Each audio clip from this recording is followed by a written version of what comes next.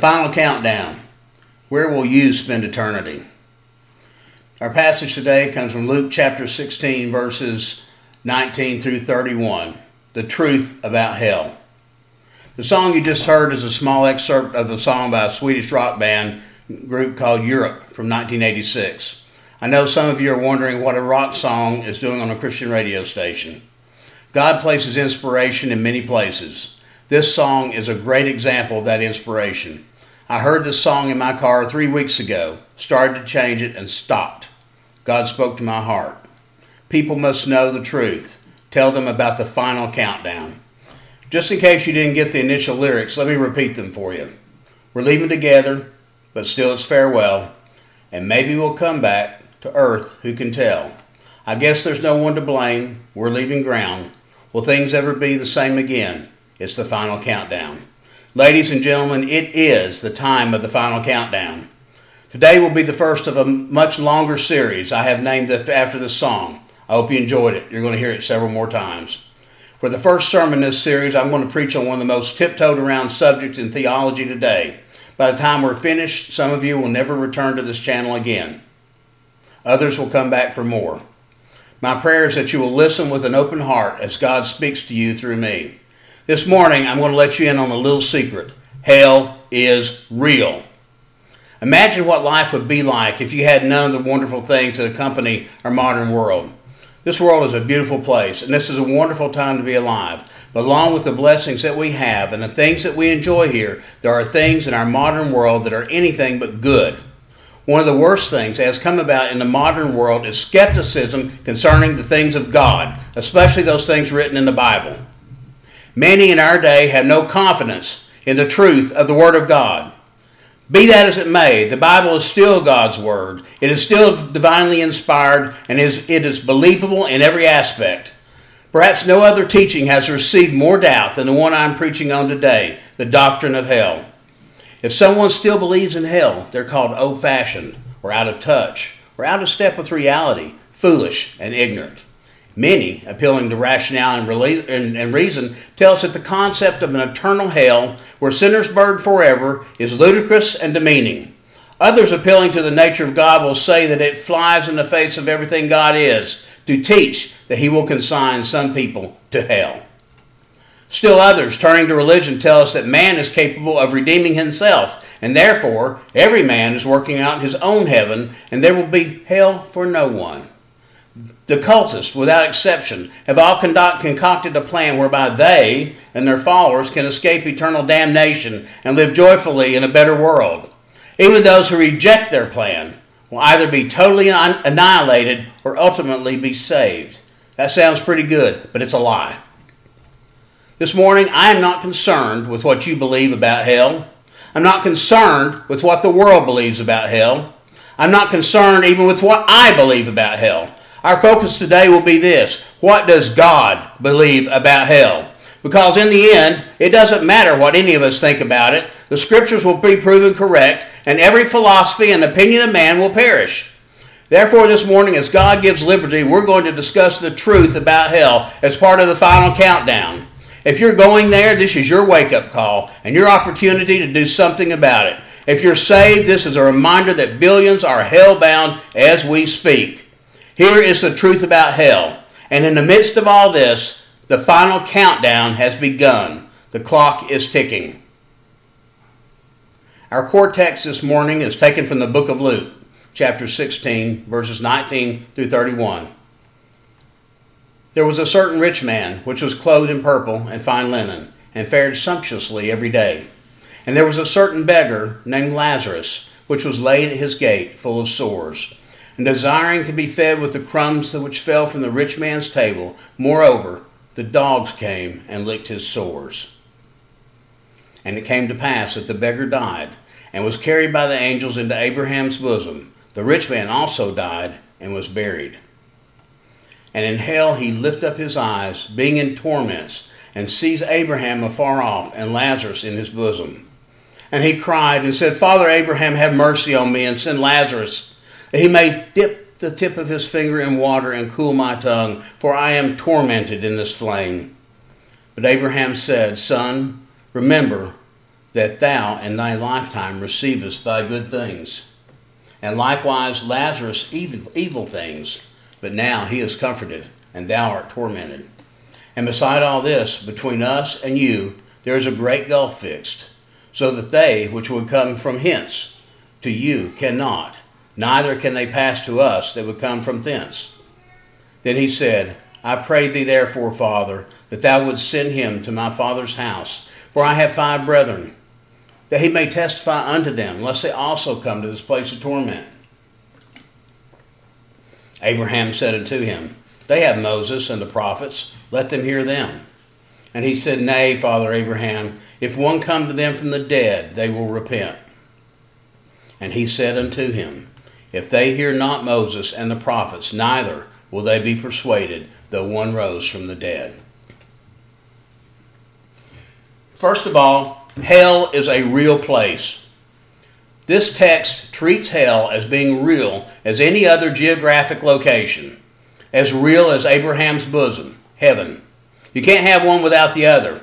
Did you know that an ABC News poll this week showed that 70% of Americans believed in heaven, while only 56% believed in hell?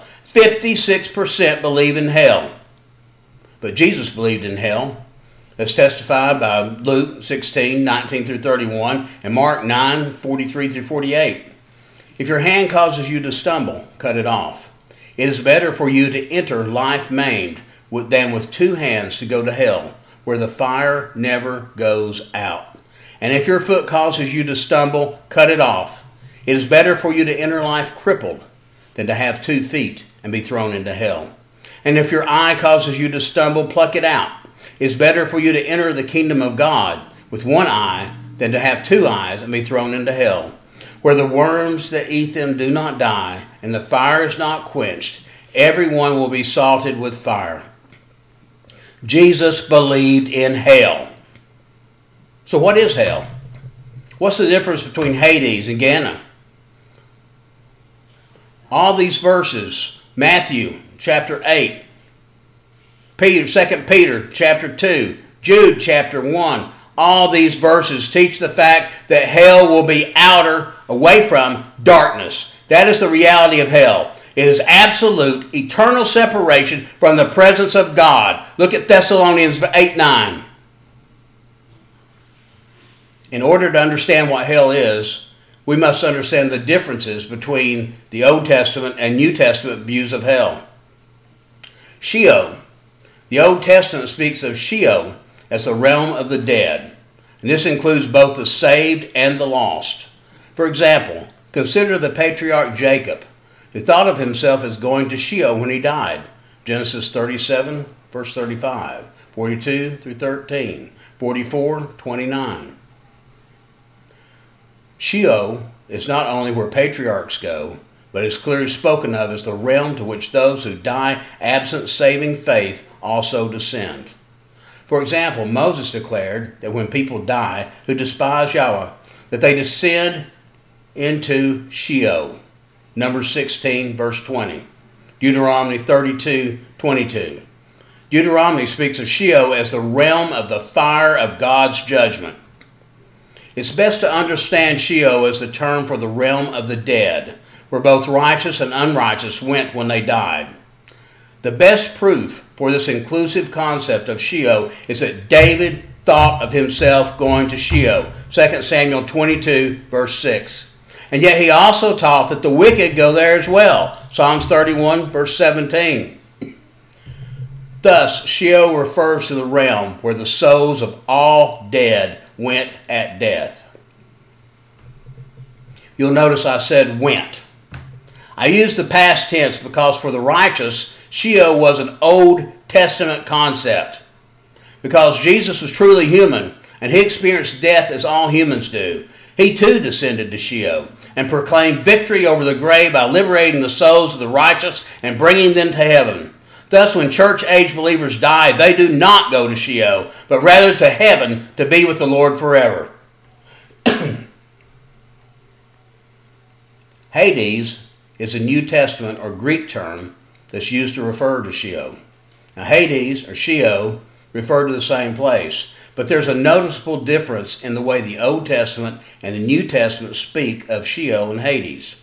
The Old Testament speaks of Sheol inclusively, and even the righteous dead descend there. However, because of Jesus' victory over death and the liberty he brings to the righteous in Sheol, Jesus does not teach that believers go to Hades, but rather that believers will be with him in heaven. Look at John 14, verses 2 through 3. Let me refresh your memory. In my Father's house are many mansions. If it were not so, I would have told you. I go to prepare a place for you. And if I go and prepare a place for you, I will come again and receive you unto myself, that where I am, there you may be also. For that reason, the New Testament emphasis on Hades is a place of suffering and judgment. You'll see it in Matthew 11, Luke 10, Luke 16. Even so, it is still the same location as Sheol and does refer to the place where the righteous Old Testament saints went at their deaths. This is made clear when Peter speaks that Jesus descended to Hades when he died, while the Old Testament speaks of him descending to Sheol. Let's compare Acts 2:27 and 31 with Psalm 16:10. Acts 2:27. Because you will not abandon me to the realm of the dead, you will not let your Holy One see decay. Acts 2:27. Psalm 16:10. Because you will not abandon me to the realm of the dead, nor will you let your faithful one see decay. Don't tell me that the Old Testament has no bearing on the New Testament, as some religious groups say. The Old Testament points the way to the future, the way that brings in the Lord Jesus Christ. Ultimately, Jesus has authority over Sheol and Hades. He has the keys to death and Hades, Revelation 1:18, which is another way of saying that he can bind or loose people from there as he pleases. Of course, he frees all the saints there at his resurrection and then uses his keys again to empty Sheol by casting the damned souls there into the lake of fire. Revelation 20:13 through 14. Yes, hell is real. Gehenna is the New Testament name for a valley outside of Jerusalem. In the Old Testament, that valley was called the Valley of Hinnom, and it's where the Israelites sacrificed their children to Molech. By the time of Christ, that name was pronounced Gehenna, and it's said to be the place where trash and dead animals were burned. It was perpetually on fire, and thus Jesus uses it as an image of hell. Matthew 5:22, Mark 9:43 through 47, Luke 12:5. Many English translations recognize the place as obviously referring to hell, and thus if you look in your ESV version, you'll even see it translated hell. In fact, James 3:6 uses Gehenna as the obvious idiom for hell. In summary, the Old Testament, both the righteous and unrighteous went to Sheol, which contained realms of suffering for the unrighteous and rest worship for the righteous. The New Testament refers to this as Hades. However, when Jesus rose from the grave, he emptied Sheol and Hades of the righteous. Hallelujah, praise God. And now when Christians die, they do not go down to Sheol and Hades, but up to heaven.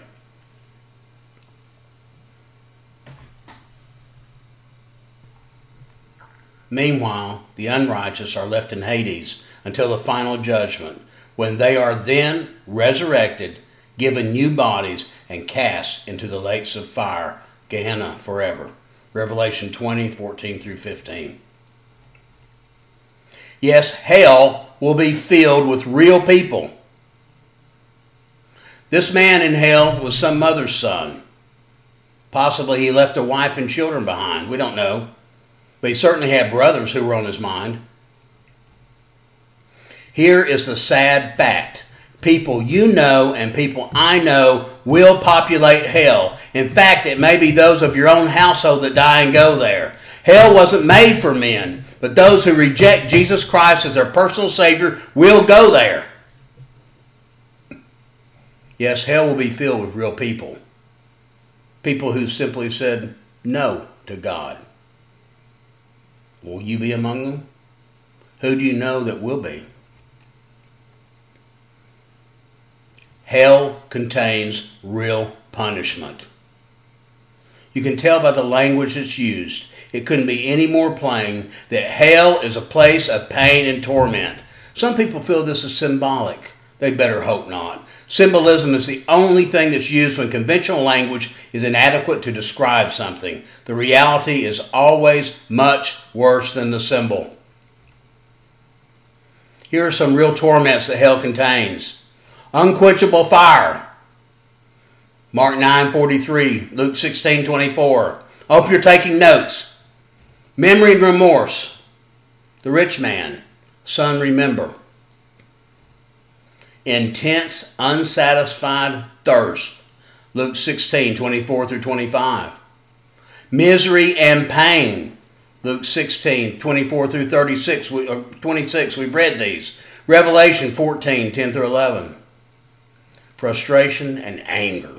Luke 13:28. Eternal separation. Revelation 21:8. From what? Everything beautiful. Separation from God himself. A place of darkness where God will never show his face on you again. Undiluted wrath. In hell, God's fury will be unleashed.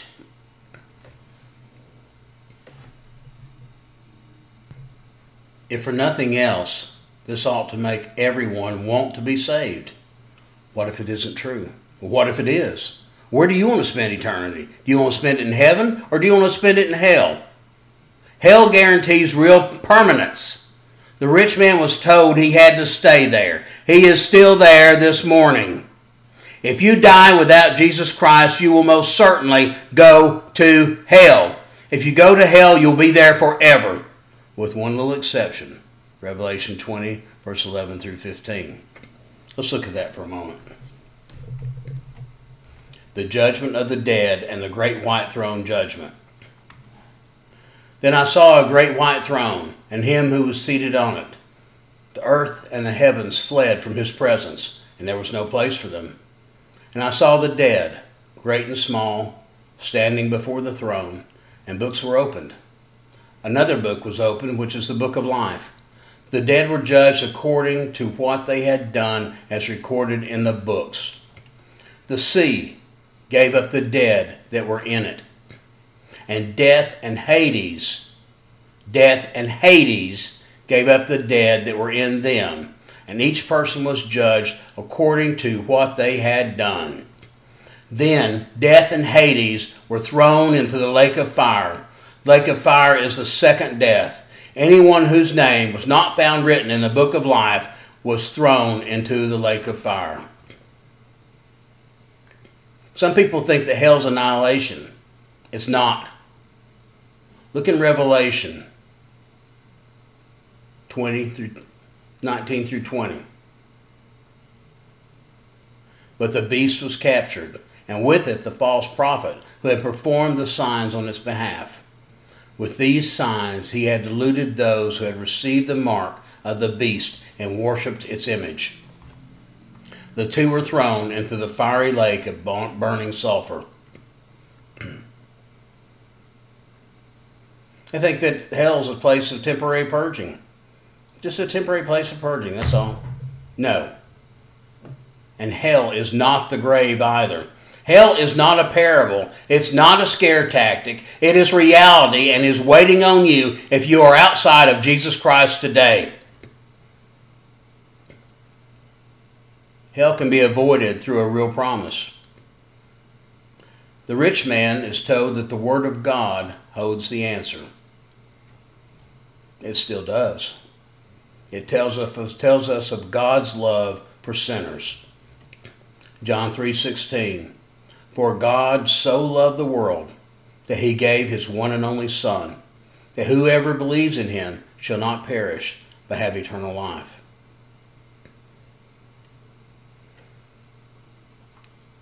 Of Christ's death to save them. You see, just at the right time when we are still powerless, Christ died for the ungodly. Very rarely will someone die for a righteous person, though for a good person someone might possibly dare to die. but God demonstrates his own love for us in this.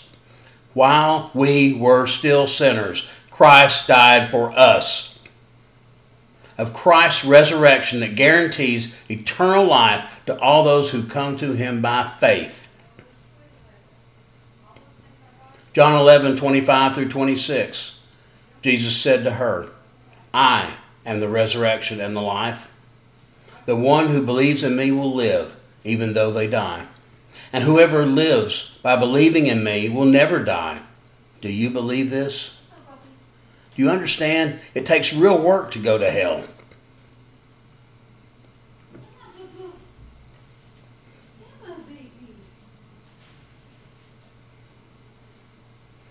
There are more lessons to follow that we'll discuss more of the final countdown as God has laid on my heart to share. But to get there, we had to establish a common ground. Again, this is one of the topics in theology that preachers steer away from, preachers get fired for, because they teach on hell. Hell is real. People you love will go to hell unless you are willing to do something about it. Are you? Are you? Are you willing to talk to your children about hell? Are you willing to talk to your neighbor about hell? Are you willing to talk to your spouse about hell? Are you outside God's will? Have you accepted Jesus Christ as your Savior and Lord? No, preacher, I think you're just trying to scare us. I pray to God that this lesson did scare you. I pray it scared you enough to turn on back to repentance and salvation. Are you already a child of God? Are you? Or are you one of those that doesn't really believe in hell? If you claim to be a Christian and you don't believe in hell, then I would ask you to rethink your salvation. Logic says there is no need to accept Jesus as Lord and Savior when there's nothing to save us from. If you don't believe in hell, do you really believe in Jesus? I think not. I don't see how you can. If you're truly a child of God, but you've not followed him and told others of this message, I would ask that you rethink his plan for your life. If you're within the sound of my voice and you're able to bow your head for prayer, I ask you to do so. If you can't bow and close your eyes, don't worry. God has heard me many times behind the wheel of my car. Heavenly Father, thank you for your word today and for your Holy Spirit. Today, there are many more than 2 or 3 gathered together in your name. There's an entire world listening today. Father, I ask you to speak to the heart of everyone within the sound of my voice. You know their needs, Father. Encourage them through the Holy Spirit to make the right decision for you. Strengthen them, Lord. Bless them with their physical needs, financial needs, and emotional needs, but most of all, Lord, their spiritual needs. Father, I love you. I thank you for your Son, Jesus. As it is in his name we pray. Amen. If any of you made a decision for Christ today, I'd like to know. If there are any that need prayer, I'd like to know. No, I don't keep records of names unless I'm asked to for prayer. I don't because God knows who you are. We consider it an honor to pray for you. You can reach us at ministry@christ-lives.org. That's our email, ministry@christ-lives.org. Or through our contact page on our website, http://www.christ-lives.org. Stay tuned next week for more from the Word of God, and know this: the great river Euphrates is drying up. Under its depths, archaeologists are finding strange caves and ruins. That's one of the things that must happen before Christ returns. We'll discuss these events next week in the final countdown. May God bless you and keep you. Amen.